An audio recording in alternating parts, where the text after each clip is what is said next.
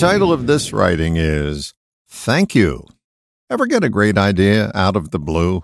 Did you remember to say thank you? I was reminded of this strategy one day when my grandson asked me to listen to a piece of music he created. He said it just came to him from nowhere. After listening to his creation, I told him that one of my teachers, Dr. Dave Dobson, recommended that when unexpected gifts like that arrived, we were to thank the part of us that sent that gift along.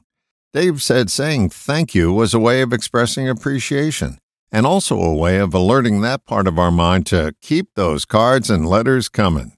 My grandson liked the idea, and I thought you would too. The practice is polite and procreative at the same time. Does the practice work? I can't tell you that it's true. All I can say is this. I don't always remember to say thank you, but when I do, more gifts come to me from out of the blue. All the best, John.